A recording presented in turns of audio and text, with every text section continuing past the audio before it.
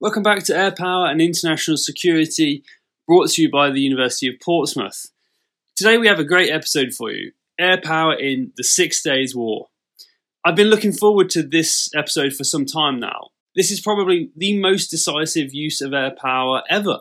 So I'm asking Ilan Warshai, a reserve colonel in the Israeli army, airline pilot and historian with the Israeli Air Force Historical Branch, how Israel was able to employ air power in such an effective way. The 6 Day War, as the name suggests, wasn't very long.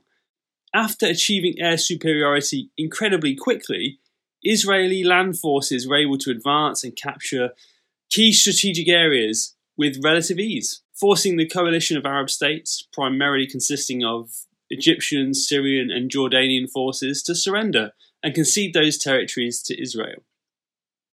Now, the war took place in 1967 and was the third Arab-Israeli conflict in less than 2 decades. In the months preceding this war, tensions had been rising after the President of Egypt, General Nasser, had closed the Straits of Tiran to Israeli shipping and had mobilized the Egyptian army right on the Israeli border. So in response, Israel launched a devastating series of airstrikes against the Egyptian Air Force that were caught completely off guard. So now that the background of the conflict is complete, let's ask Ilan more about the air campaign.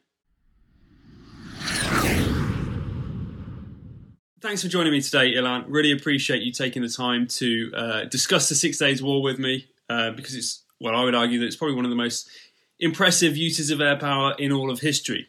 So the outbreak of the 6 Days War is a culmination of various tensions between the Arab states and Israel. And Israel essentially tries to launch a preemptive attack. And if, the history of the Second World War and Pearl Harbor have taught us anything, air power is essential if you want to launch a preemptive attack.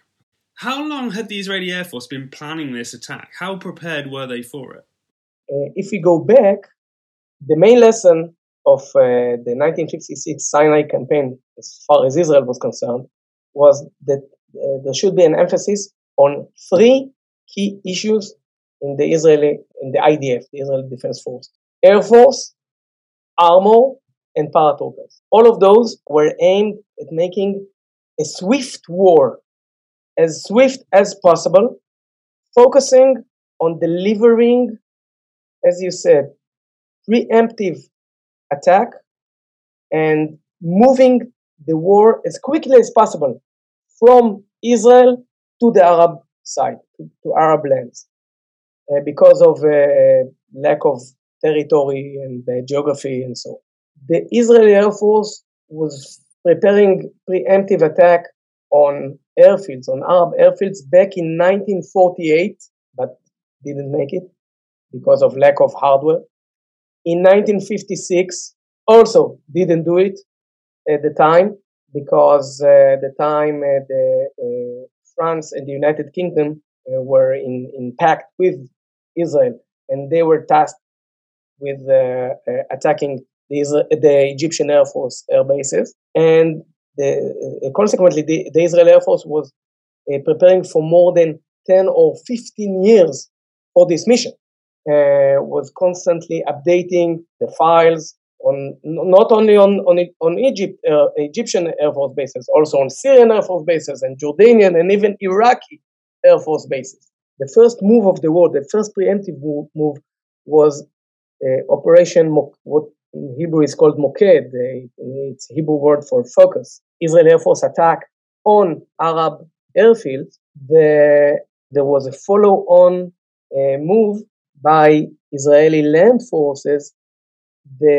As far as the entire IDF was concerned, the Air Force, Israeli Air Force preemptive attack on the airfields, on the Egyptian airfields, was the key for the entire campaign, because it was the sole solution for eliminating the about 400 Egyptian military jets, thus clearing the sky over the battlefield and enabling the Israeli Air Force to give free close air support to the Israeli divisions advancing in the Sinai Peninsula. at the beginning of the war, June 5th, 1967, 7:45 a.m., Israel was dealing only with Egypt, although other Arab countries were also being prepared for war, and especially Syria and Jordan. And on that morning, after hostilities started, Israel tried politically and rhetorically to convince Jordan and Syria not to take part in the war. I mean, it sounds to me like an incredibly effective, incredibly successful use of air power. Being able to muster that much force that quickly and destroy 400 Egyptian aircraft. The collective of Arab states presumably outnumbers Israel, and it has comparable technology.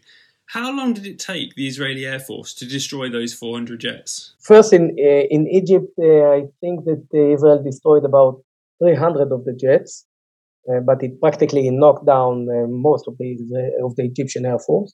Israel planned for the entire first day, which is about 6 or 7 hours, to knock down the Egyptian Air Force. And as it turned out, after about 3 hours, the mission was complete. Now, Israel at the time had about 200 military jets, and the Egyptians had about 15 airfields and 400 jets. How do you use 200 aircraft, military jets, against 15 targets? And you must launch, obviously, several formations for each airfield. The key issue within Israel Air Force was quick turnaround of the aircraft in the base, and also what the Israeli Air Force call emergency positioning. In the Israeli Air Force, no pilot flies a desk only. All pilots are operational pilots. If they are currently holding positions other than in the squadrons, in the active operational squadrons, they have an emergency position under which they return to the original squadron and operate as a regular pilot in the squadron. Obviously, you have to keep on training them. So once a week, every pilot in the Israeli Air Force go back to his original squadron and take a full training day. And also, a large portion of the Israeli air crew at the time, and also today, were reserve pilots. So Israel was able to have a relatively small or modest active force and being able to expand it during a war to operate those 200 aircraft to match the 400 plus aircraft of the Arab side. So the Israeli Air Force was well trained. Would you say that it was better trained than its adversaries then? Undoubtedly, the Israeli Air Force was well trained, but both Israel and Egypt did not have a lot of actual military experience. You may say that the Mirage 3, which was the frontline interceptor of the Israeli Air Force, was about the same as the MiG-21. It has its advantages and disadvantages, obviously. One thing, though, that Israel did, I think, had the upper hand or the qualitative edge, was the fact that in Israel there was no division, for instance, between interceptors and bombers or attack aircraft. Every aircraft was, or most of them, were considered to be fighter bombers. And for instance, the Mirage 3, which was designed by the French as a pure Mach 2 interceptor carrying only missiles, air-to-air missiles, was operated in Israel for ground attack also. And in fact, it attacked the most heavily defended Egyptian airfield in the vicinity of Cairo, for instance, making use of this aircraft's agility, airspeed, maneuverability. And at the time, I must also stress that at the time of Operation Focus, the first morning of the war, when Israel launched its preemptive strike, out of 200 aircraft, only 12 Mirage interceptors were left on QRA in Israel, defending the entire country against a possible Arab attack. Israel gambled big time on the success of Operation Focus. That does seem to be a common theme within military history. The most impressive victories are often a gamble. You know, Nelson at Trafalgar, huge gamble. Had the wind not gone his way, then it would have been disastrous. But it is amazing that Israel were able to muster and concentrate their force in such a manner. But why were the Arab states, why was Egypt not able to detect this? Was it simply that Israel took out their frontline radar stations first and disrupted their command structure, or something else?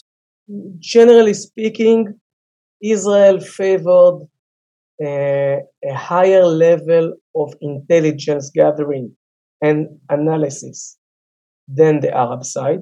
Israel did use several electronic warfare devices in order to blind Egyptian radars. I think we still don't know even today how effective were they. Israel only had about 4 electronic warfare aircraft. They were all operating at the time. But nobody's sure even today, because the Egyptians have not released so far any documents, official documents regarding this war.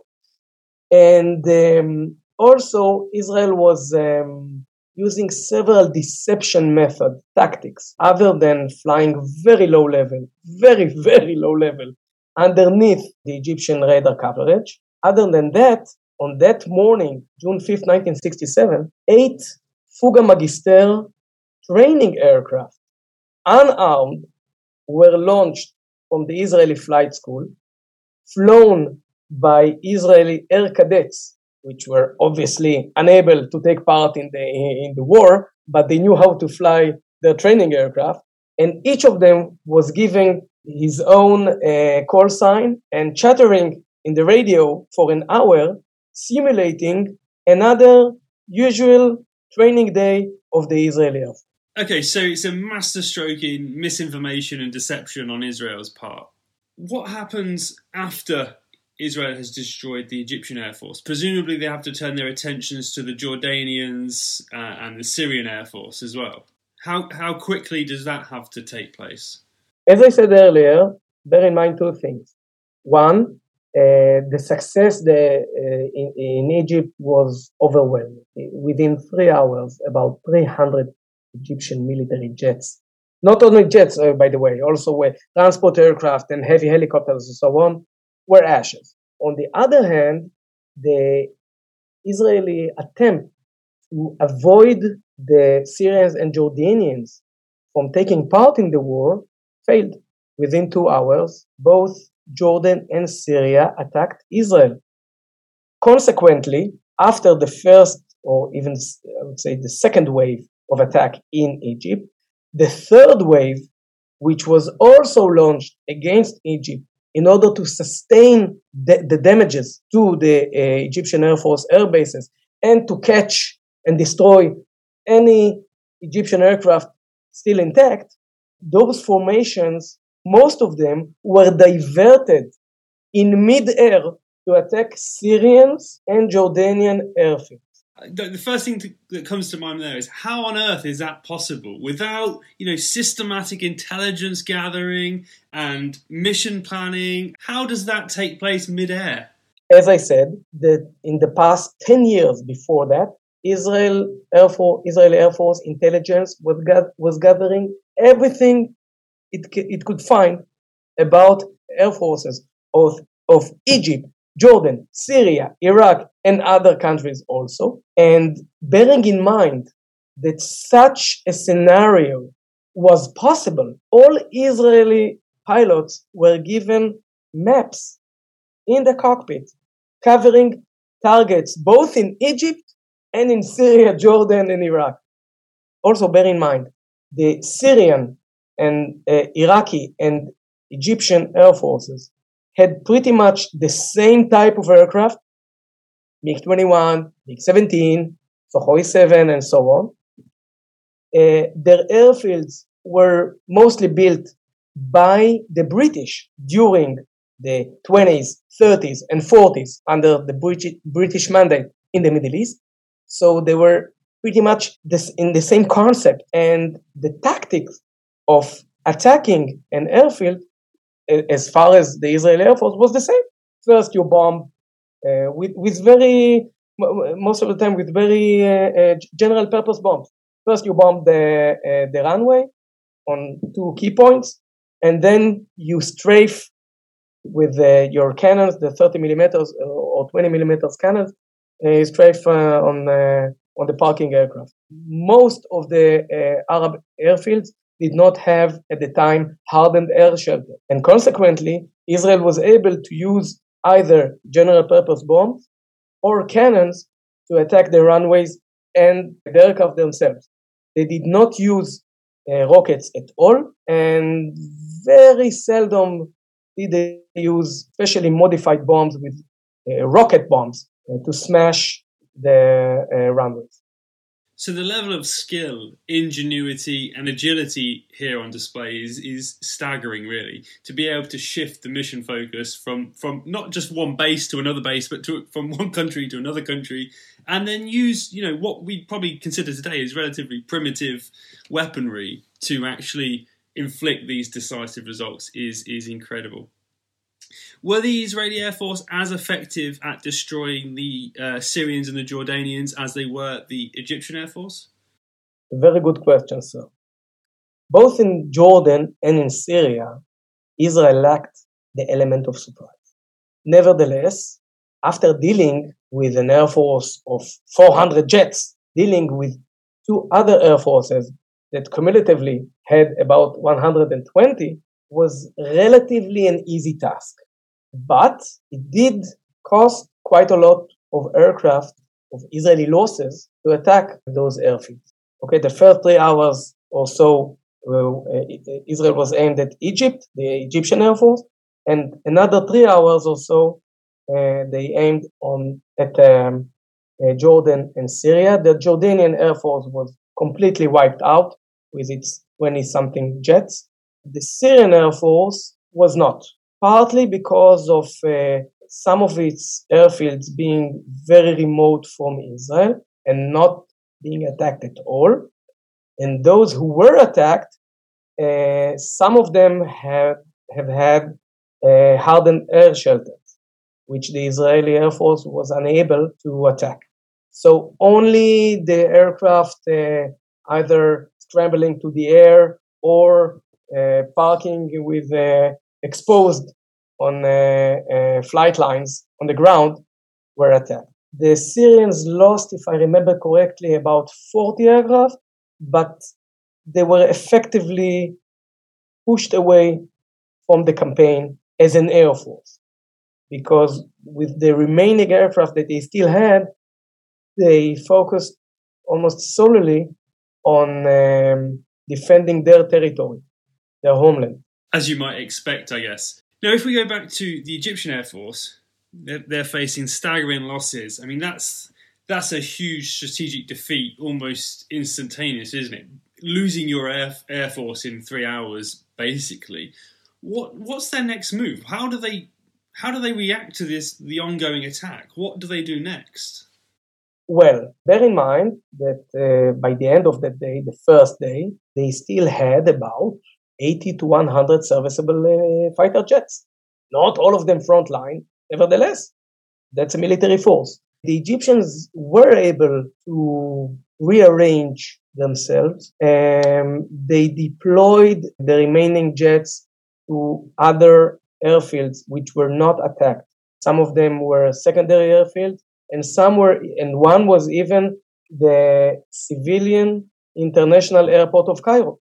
And starting from the second morning, June 6, 1967, they did launch, apart from having air patrols over Egypt trying to disrupt other attacks on other targets in Egypt, they also launched several sorties, some of them successful, against advancing Israeli land forces in the Sinai Peninsula. And nevertheless, most of those sorties either failed to attack properly the Israeli land forces, and also some of the Egyptian Air Force were shot down by the Israeli interceptors over Sinai. There's one more thing I would like to say before we jump ahead to the second and third day of the war, still the first few hours of the war. As you asked earlier, Israel assumed that it would take about 6 hours to knock down the Egyptian Air Force. During those 6 hours, the first hours of the war, almost the first day of the war, if you may, the entire Israeli Air Force will be busy dealing with the Egyptian Air Force, whilst Israeli land forces need to advance into Sinai, and they need closer support. How do you provide closer support when all of your fighter jets are busy attacking Egyptian airfields? And the answer is the Fuga Magister training aircraft. Back as far as 1964, the Israeli Air Force saw it in advance, this problem, and equipped the training aircraft, the Fuga Magister, which were in no way any match to any MiG, to any fighter jet, equipped them with air-to-ground rockets, and formed a special squadron based upon the Israeli Air Force Flight School. And during the first day of the war, those 45 Fuga Magister training aircraft were the only ground support aircraft of the Israeli Air Force. They did lose 3 or 4 aircraft with their pilots, but they made the difference as far as the Israeli land force. I find it incredible that they were able to utilize every aircraft in that way.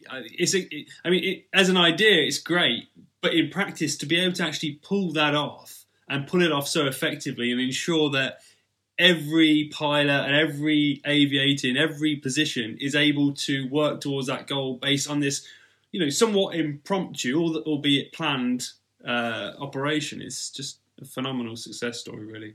So after Operation Focus then, and when the Mirage 3s are available for close air support, is that the main role of the Israeli Air Force going forward, or do they continue a more strategic bombardment of Egypt? Once all of the, or most of the Air Force element of Egypt, Jordan, and Syria is taken out of the equation, the focus of the Israeli Air Force is not strategic attack, it's close air support and interdiction aimed at assisting the Israeli land forces in the Sinai Peninsula. The Air Force is the key to the ground force very swift advance on the battlefield. The Israelis were able, consequently, to reach the Suez Canal, which is about 200 kilometers from the border, within 4 days. And after those 4 days, Egypt signed a ceasefire, and Egypt lost the Sinai Peninsula with most of its land forces that were over there originally. The same thing applies to Jordan. At the time, Jordan controlled the West Bank. Jordanian army stationed some of its brigades inside the West Bank, and beginning on the night of the first day of the war, June 5th, Israeli land forces also went into a series of clashes against those brigades with the assistance of the Israeli Air Force, which was free for closer support. Now, the Jordanian brigades, they had, by the way, American-made tanks, some of them superior to the tanks operated by Israel, but they were facing both Israeli land forces and the Israeli Air Force with no air force of their own to back them up. Also, in the West Bank, the Israeli Air Force success was the key for the very swift advance of the IDF forces within the West Bank. And after 3 days, on June 7th, was Israel able to occupy eastern Jerusalem, the old city of Jerusalem, and eventually the entire West Bank. By the end of the 4th day, the war was practically over. Egypt was knocked out. Jordan was knocked out. What about Syria? After the air clashes in the first day of the war, Syria did not do anything on the ground, and its air force, the remaining air force, patrolled over strategic targets in Syria, Damascus, and so on, but did not take any offensive missions against Israel. So practically the war was over, but for several reasons, Israel opted on the 5th day of the war to launch an attack against the Syrian Golan Heights in order to take advantage of this war and to remove the Syrian threat to Israeli settlements in the Galilee. And obviously, all of the Israeli defense forces, land forces that were available at the time, were moved to northern Israel, especially paratroopers, and the entire Israeli Air Force was also focusing on a very modest piece of land called the Golan Heights. And within 36 hours, until the end of the 6th day of the war, the Golan Heights was held by Israel. Now, usually when we talk about the 6th-day war, we see the fighter jets. We see it as a fighter jets war. But on this occasion, the campaign in the Golan Heights, Israeli Air Force contributed to the final outcome by airlifting a paratrooper brigade into the operational deep of the front using helicopters, both S-58 helicopters and Super Forlorn helicopters, thus successfully fulfilling the third element of the IDF, which I stressed earlier: Air Force, armor, and paratroop. Now, we've spoke a lot about Israeli successes, but were there any setbacks? I mean, how costly was this operation? Did Israel lose many jets during Operation Focus? Israeli Air Force logged just short of 3,000 sorties, during which lost 46 fighter jets. Now, that's a quarter of what it had in hand at the beginning of the war. Bear in mind that during most of the war, it faced no surface-to-air missile, no effective interceptor threat. Most losses were to AAA fire. Israeli Air Force also lost 24 pilots killed and 7 others POWs. Operation Focus was a one-time show. The Arabs quickly learned their lessons, built hardened air shelters, built more robust airfields with various runways, and also managed within 6 to 12 months to cover their losses with new equipment from the Soviet Union. While Israel, just after the war, faced an arms embargo by France, which was its main supplier of aircraft, and also a short-lived embargo even from the United States. So the first 6 months after the war were quite blue for Israel. So you've brilliantly shown there how air power was used instrumentally during the 6 Days War to bring about an incredibly swift victory. If we can conclude then, what were the main factors supporting this air power response? Was it that the Israeli Air Force or the IDF in general were just so well trained and so agile? I think your point is the correct answer. The Israeli Air Force was very well trained. It based upon excellent intelligence on all targets. It was well suited for the challenges at the time. And the challenge was mainly fighter jets, knocking them down, either on the ground or in the air. And apart from knocking down about 500 military aircraft on the ground in both Egypt, Jordan, Syria, and even Iraq, Israel Air Force also shot down about 60 enemy jets in the air. So their ability there to use the Mirage 3 as both a fighter, interceptor and bomber was quite crucial then, being able to adapt to those various scenarios at incredibly short notice. Yes, the main concept of the Israeli Air Force, to use every asset as a multi-role aircraft, or being the Mirage 3, not just an interceptor, but also a fighter bomber. The Fuga Magister, not just a training aircraft, but also a light attack aircraft, filling in the gap of the first few hours of the war for close air support, using every available pilot, being it a regular one, an emergency position one, a reserve one, and also taking advantage of Israel being a very, at the time, small country, able to shift its air power and even some of its land forces from one front to another within hours. It's an incredible story, it really is. And thank you for so brilliantly describing that for us and conveying the significance of air power. I think from that example, it is clear that if you want to win a war, you need to get your air power right. Thank you very much. And it was a pleasure and an honor for me.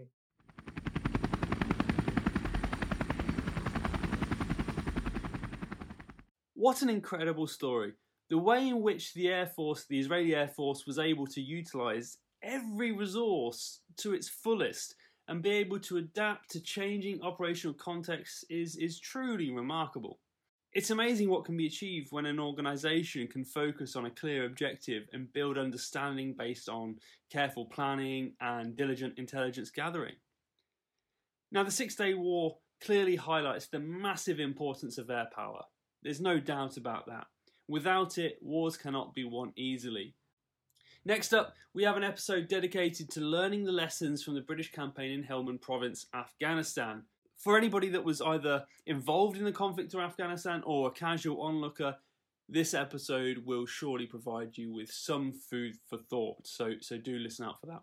Anyway, thanks for listening today, and I'll see you next time.